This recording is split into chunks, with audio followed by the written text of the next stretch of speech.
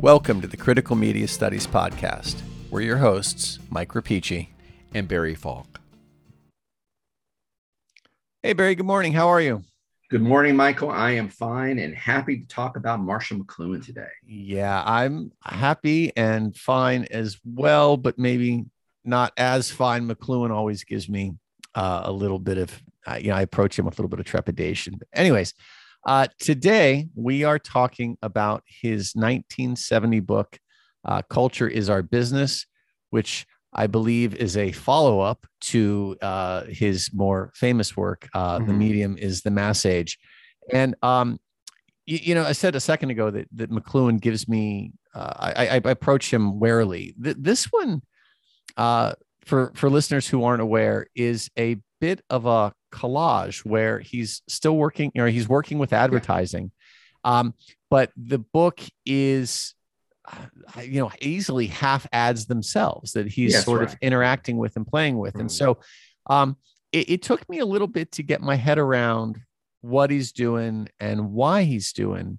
But I think in terms of, ranking our fondness for McLuhan, you outstrip me a little bit. I think you're the bigger stan here. So, Bear, I'm going to hand it to you. What was your take? What's he doing here? Well, I think that's a big question, and I'm going to try to be very modest in my answer. But I'll start off by talking about what you just responding to what you just said. I don't think it's an easy read, even though there's a lot of visuals. It's not a necessarily easy read. The reader, in fact, I think the book presents challenges because the book presents a kind of unique set of challenges because it's trying to become an environment. I'll try to explain what I mean by that later. But at the most obvious level, it's not about the pictures. It's not a picture book. It's not an old-fashioned monograph that advances an argument. It's a little bit of both. And so to pay attention to the book, to understand the book, you have to not just look at the pictures or look at the images. And you can't just read the text either. You can't just read the text and follow the argument. You're going to have to collect the text. You're going to have to find meaning by letting the two things, like a collage, right? The form of the book is unusual. But in order to get a meaning, you're going to have to put the two halves of the book together and try to find a way to combine them, right? And so that's what you're talking about. That's what gave me a lot of pause, is because I think we are so accustomed to a narrative. Yeah, absolutely. We know narrative, like in a monograph. I remember I went to a lecture by William Germano at the University. I think I can't remember the university he was associated with, and I'm losing all my memory, but it doesn't matter. But I remember Bill Germano's main point. He was talking to a lot of assistant professors, and he was saying, you know what? If you want to publish your dissertation, you have to remember one thing. Even though you don't think you're telling a story with your research, you are. So you have to write your book, whatever your book is about, whatever the findings of your research are, whatever your research topic is.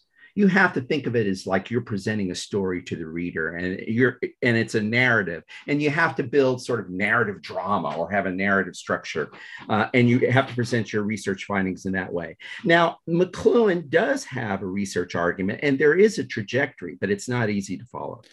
No, again, to me, I was trying to figure out where I went wrong with this, I guess is the way I'll say. Yeah, well, I think it was Barth's Rhetoric of the Image. Look at you. That was in my head. Are we allowed to talk about French post-structuralists? No, and we're gonna. Man, this is a quick step, but there've been a handful of essays and books written where advertising is the focus. Sure. But what they tend to be doing is deconstructing the way the advertisement, the image itself, works. Right. And I came into this, okay, so it's McLuhan. We're certainly talking about media. We're talking about this. I understand the idea of form and content, or the tension between form and content that he's playing with. But I think that we're so habituated to talk in terms of a specific thing and what that specific thing does. We're looking so much at content. Absolutely. I mean, I think you make a great point. I'm glad you brought it in, Bart, because, and I think this is kind of his greatness. Yet again, I'm a stan with McLuhan, because you're right. Barthes may not want to, Roland Barthes, the French, he was everything, right? He was a structuralist. He was a Marxist. He was a phenomenologist. He was a post-structuralist. He loved his mom a lot, and he wrote great books about pictures of his mom. He was a media critic too, because he wrote the wonderful book on photography. Anyway, Barthes has this, Barthes had this wonderful sensibility and amazing sense of. He was an amazing writer with an amazing sense of with an awesome rhetorical authority.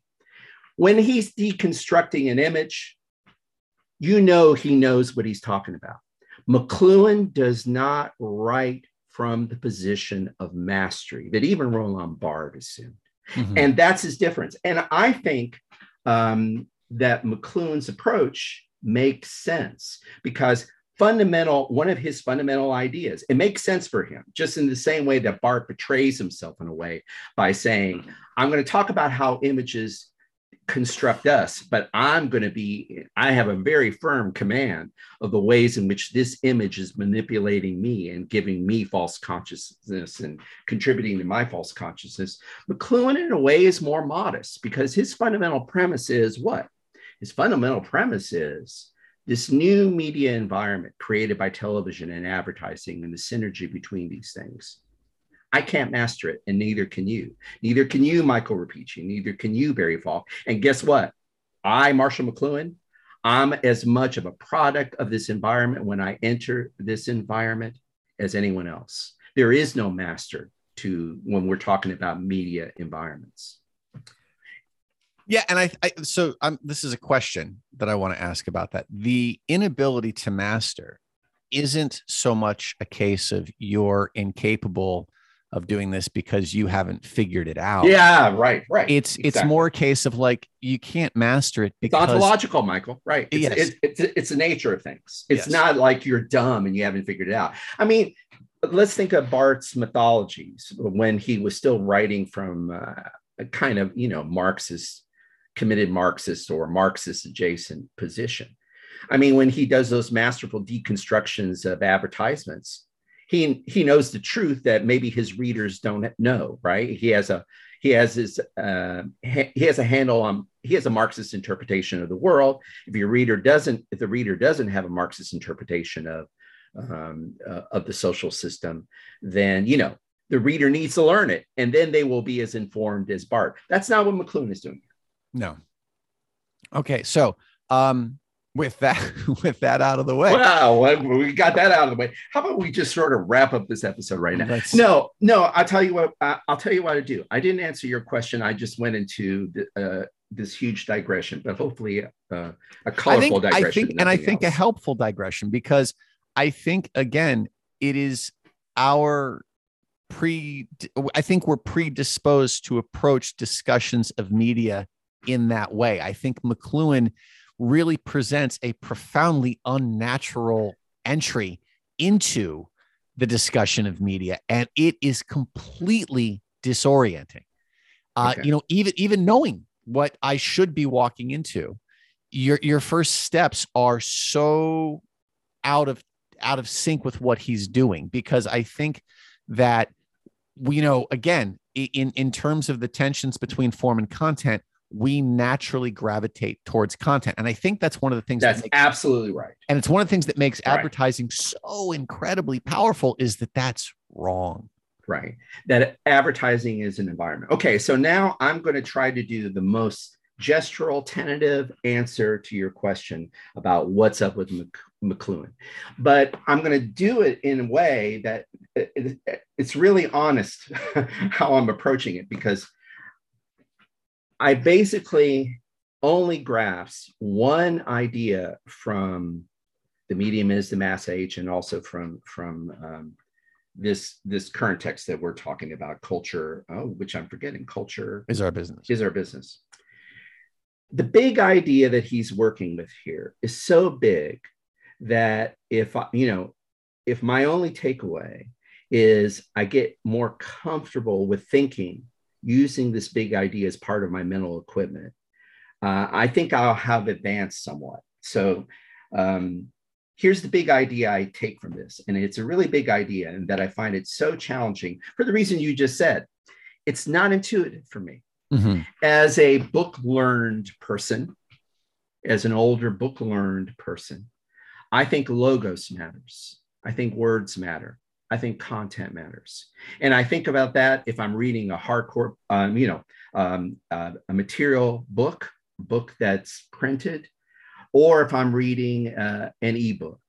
I'm still using my notion of, my literate notion that words matter. The printed word matters. Argument matters. Truth matters. And there's a whole hierarchy of truths and falsity, right?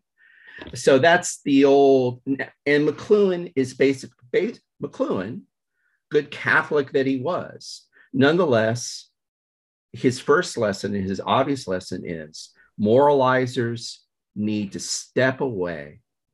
All these moralizers, all these logo-centered people, they got to step back and understand the media for what it is. And here's his big idea, that in the media, the content, the logos of the thing doesn't matter.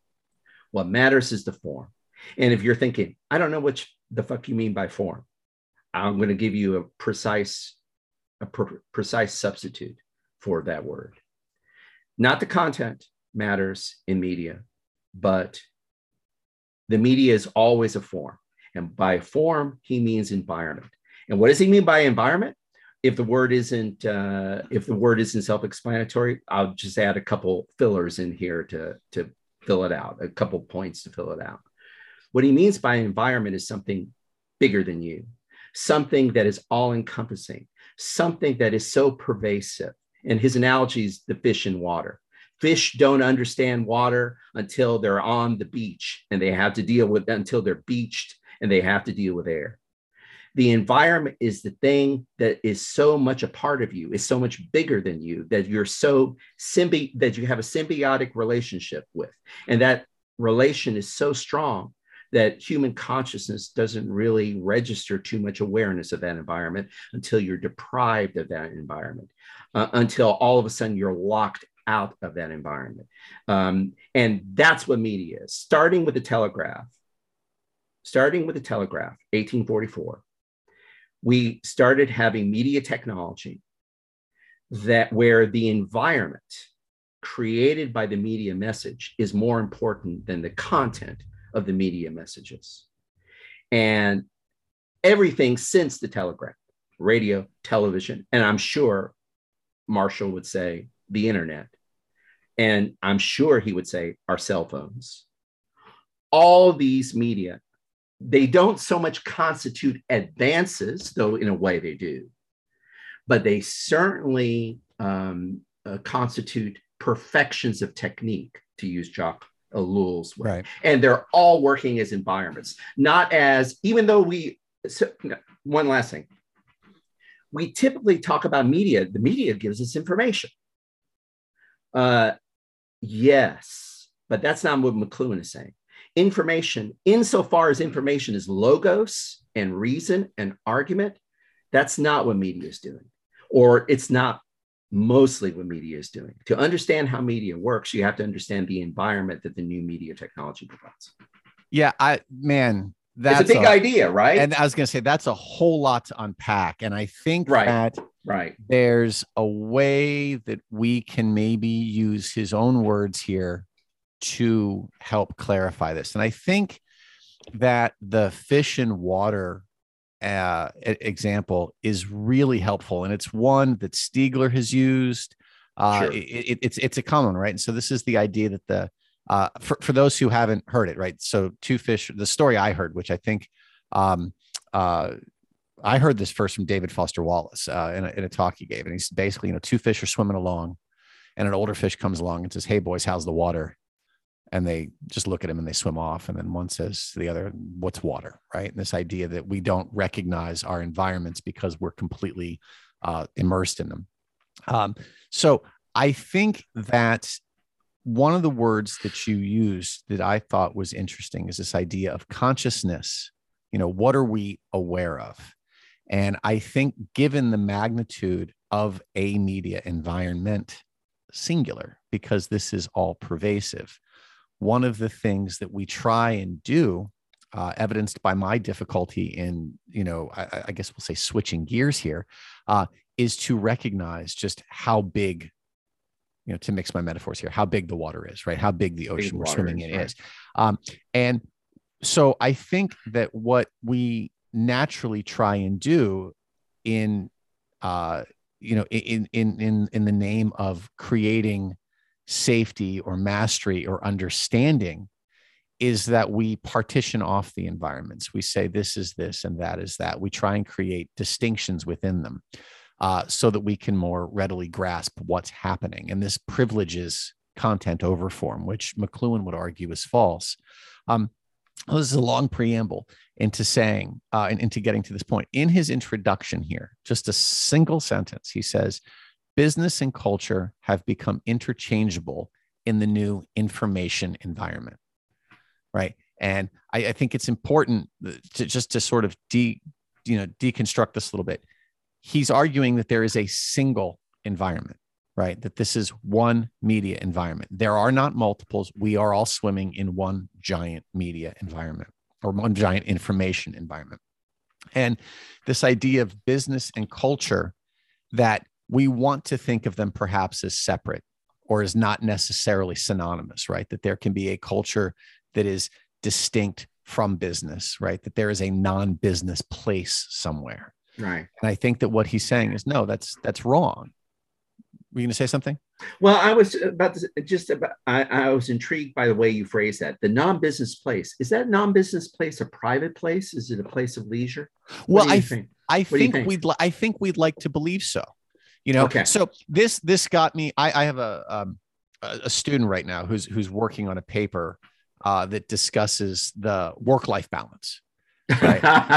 and can they send me the paper when they're done? True story. No, I don't know about that. But the idea there, right, is that there is a separation between work and life. And I think that we're talking about two separate environments there. And I think that we cling to this, right? Like there's an inside and an outside. There's a public and there's a private. We have these different spheres. Right. And what McLuhan seems to be arguing here is that no, that there's not, that the media environment, the information environment is the water in which we all swim. Absolutely. And I think that to illustrate this, the thought that came to mind, and, we can go to 1970 here. It's certainly worse now, but 1970, the person sitting at their kitchen table, reading the newspaper, eating breakfast, enjoying a personal, private, detached moment, is consuming massive amounts of advertising in that paper, and not just the pictures, right? Not the words that are telling the story of the day. He talks about this elsewhere, where it's all a media environment. These are all sort of stories that create a that form a curated reality. Beautiful. You're really thinking like McLuhan when you're talking about the newspaper as a kind of, proto-internet. That's exactly right. And that's my point, is that if that's the case in 1970, if you fast forward 50 years, this is 10. I mean, by I don't say 10 times. This is by a factor of 10. This has been magnified, where we are constantly swimming in one massive media environment. Even our personal spaces are saturated here. There's no distinction between us and something else. I guess there is no private, is what I'm seeing in this. There's the idea of distinct spheres is bunk. He I think fairly convincingly. Let me interrupt you just to ask a question, because I really love how you're refining this conversation. So would you agree with this statement? I'm going to sort of restate what I think you're telling us here. And so, but I don't know if if you'll take this as a friendly amendment. Do you think McLuhan is arguing that in the wake of the media environment, as I mentioned earlier, he thinks of the telegram as not different in kind from the newspaper or from the television or from the radio, but maybe he would agree with this slight formulation or reformulation, and maybe you would too. Do you think he would feel that in the wake of television and television advertising, that the public-private split, which we wanted to believe in, and maybe was easy to believe in the 19th century, I don't know, that's arguable. But it basically, by the time you have television, you have the evaporation or the total eradication of the boundaries between public and private that you're talking about. Do you think, in other words, we can talk about the as soon as you have television, do you have a media environment that nullifies the difference between public and private? I'm trying to think about how far we want to go with this. Yes, absolutely. In fact, okay. I think we go back further. I think the minute we have the printing press, okay, we lose that distinction of public and private, because the media now is everywhere. It is consumable everywhere, and certainly, I think with television, and the visual environments that environments, the screens, with screens, they become not just more pervasive, but maybe borderline narcotic, right? Immersive, yeah, right? But not just. I mean, but immersive in a very addicting way. That we want to, we crave this. We want to be a part of this because it's home. Because it's warm and fuzzy, and advertise and according to, we haven't talked specifically about advertising, but advertising in the larger context of culture is our business. Advertising is primarily not about a content. It's about creating a feeling of warm fuzziness and inclusion that absorbs the viewer, that absorbs the spectator. Yeah. And I think absorb is an interesting word to choose there, because it's not just surrounding us or washing over us. It's literally absorbing. I mean, we are becoming synonymous with the environment. Yeah. It absorbs us into the environment, so we become it. Absolutely. Well, Michael, I distracted you though from your point. I think you were, because I was interested in, how you were making that argument and what you were thinking, what you were implying about visual media. Did you want to say something about how business, what this means about the modern meaning of business? Well, I don't know so much that I think it's maybe a good segue to a second point that I was able to take from this, which is really, and you had talked about this earlier in terms of, logos, right? And sort of the impression that we have that there's some sort of, again, that privileges content, right? This idea that we are consuming a content here as opposed to being part and parcel with this. And so maybe what I would say is in looking through, his argument here about advertising and, again, not as content, but as form. One of the things that's interesting is that he seems to make the argument here that the notion of authenticity or of accuracy, I guess, in terms of the logos of the content, that it's irrelevant almost. That what matters in advertising is impact over authenticity. That that something needs to have an impact. It doesn't matter whether it's good or bad or right or wrong or up and down. Does it register? And in a way, this gets back to the discussion we had last time earlier about the Ross Douthat how to combat fake news and this world of fake news that we live in. I think McLuhan would say that's the wrong way of looking at it, because it's not about content. It's about form. And fake news is I'm going to just sort of take a liberty here with McLuhan and say that he would argue that fake news is no different than real news. Right. Because it's the news. Exactly. It's the problem with fake news is that it's a moralizing term, I think McLuhan would say. Right. That what you don't have fake news and you don't have true news. What you have, according to McLuhan, is a news environment. That's what you're saying. Well, yeah, but I don't even know that you have the news environment. You just have the environment, and you're reacting to your environment. And so, when someone throws something ridiculous out there, if it resonates, then it's an active part of the environment. And if it fails to resonate, then it's just part of the water we're not currently swimming in. So in thinking about this authenticity versus I guess basically in thinking about the tension between pathos and logos. What my takeaway from today with the Culture is Our Business and McLuhan at large, and really I think this has shades of a lot of the other people we've talked about on the podcast. We're sort of predisposed to look at content over form. And so the takeaway here is that when we start looking at content over form, that leads us to moralize, that leads us to think in terms of good or bad. I think that invites a form of binary thinking, which really is going to create a sort of very, narrow field of vision that we fail to see when we privilege content. We're going to fail to see the broader impacts of the form.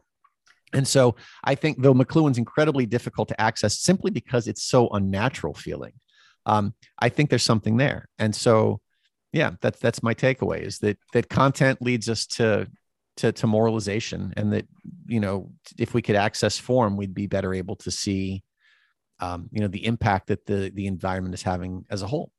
And maybe my student can use that to get to work-life balance somehow. I would think not, but that's okay. Me neither. But I think you said something really important here that kind of adds to our discussion. And we said it at various points, and you just summarized it nicely.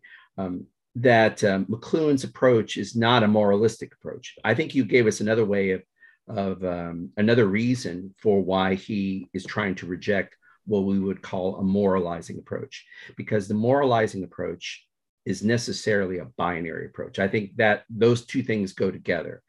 The problem with moralizing is not that it brings in another set of criteria to the media environment. The problem with bringing in a moralizing attitude is that those tend to be binarisms, and a binarism doesn't equip you mentally to appreciate or work with the challenge of the media environment, the all-encompassing media environment. So I think you use that word binary, and I thought that clicks, because that's really the reason why he is, skeptical about moralistic dismissals or, propaganda for certain media forms, for new media forms. Now, I'm going to surprise you and myself. I'm going to talk about my takeaway, and I'm going to surprise you and me, because I'm going to kind of contradict where I've been most of this episode and where I was just now when I was stating and affirming the value of your insight, that getting rid of authenticity thinking, getting rid of moralizing binarism, binary discourse on media environments, that's a good thing. That's a binary, it's a good thing. I'm going to speak against it, or I'll just say something that makes me concerned about McLuhan. And this hurts me because of how I feel about it. But I worry about, I think the countercharge I think the counter argument against McLuhan's, it's about the media environment, stupid. And media environments are all encompassing and they're absorptive and all these things that we're talking about. I think the counter argument, and pathos doesn't, logos doesn't count in the power in the face of pathos. I think the counter argument to that would be, if you give that much power to the media environment, aren't you in effect submitting to a binary and basically saying there's no hope of intervening in fake news? There's no way of curing yourself of the media pharmacon, to use Bernard Stiegler's term. You can't come up with a therapy. If you think that environment, pathos is all powerful, logos has no fucking power. Why am I have to do my obligatory swear words, for the episode. It's a part of the contract. But if pathos has all power and logos has no power, are we in a sense giving in to media and giving into a kind of techno-determinism that we can't afford to have McLuhan's techno-determinism? So I guess I'm left, my takeaway is, as much as I am impressed, as much as I feel it's necessary to take the challenge of this insight, this is a challenging insight, and I need to take it on board if I really want to understand how media works, I worry that maybe McLuhan is conceding too much. That's an interesting response to this. And as it's a takeaway, I don't want to pick at it too much because otherwise we risk a second thing. But I think that those questions are worth poking at, because there's a part of me that says that's a really savvy response to this. So yes, I think there is that danger. But at the same time, I think that response raises certain questions that we may want to come back to. I would agree with you that, and I don't want to pivot to another episode, but I'm glad that we are both noting at the end of this episode that this is an artificial closure, that the big questions here are going to be explored later in other forms. They remain unanswered. Yeah, because to say that we've reached closure would be to say that we swam to the end of the pool. And we didn't swim to the end of the pool. But one thing we can do as we sign off, what we can do is invite our listeners. We should be doing this all the time. We're sorry that we haven't. But we invite you to sort of respond to us in any way possible through the many social media platforms that we're trying to engage and that you're obviously engaging in. We'd love to hear your take on this debate about media environments and McLuhan's ideas. Absolutely. And it's a great place to do so because you can't really be wrong. So that was always my safety flag for jumping in. Didn't we already get rid of binarisms and moralizing? We already said that there is no right or wrong. That's what I'm saying. You're safe. Not that it would matter a whole lot anyways. Barry, thank you again for a very interesting talk. And I think thank you again, Michael. I suspect this is something we'll be circling around to in the not too distant future. I agree, Michael. It was a pleasure. Great to talk to you today. And I hope our listeners chime in. Absolutely. All right. Have a good one. Hey there. One more thing real quick. If you have questions or comments about what we've talked about, go ahead and drop us an email from our website at www.criticalmediastudiespodcast.com. Or you can visit us on Facebook or Instagram at Critical Media Studies Pod. Thanks. Thanks for listening to the Critical Media Studies Podcast. To find out more about the show, check out our webpage at criticalmediastudiespodcast.com.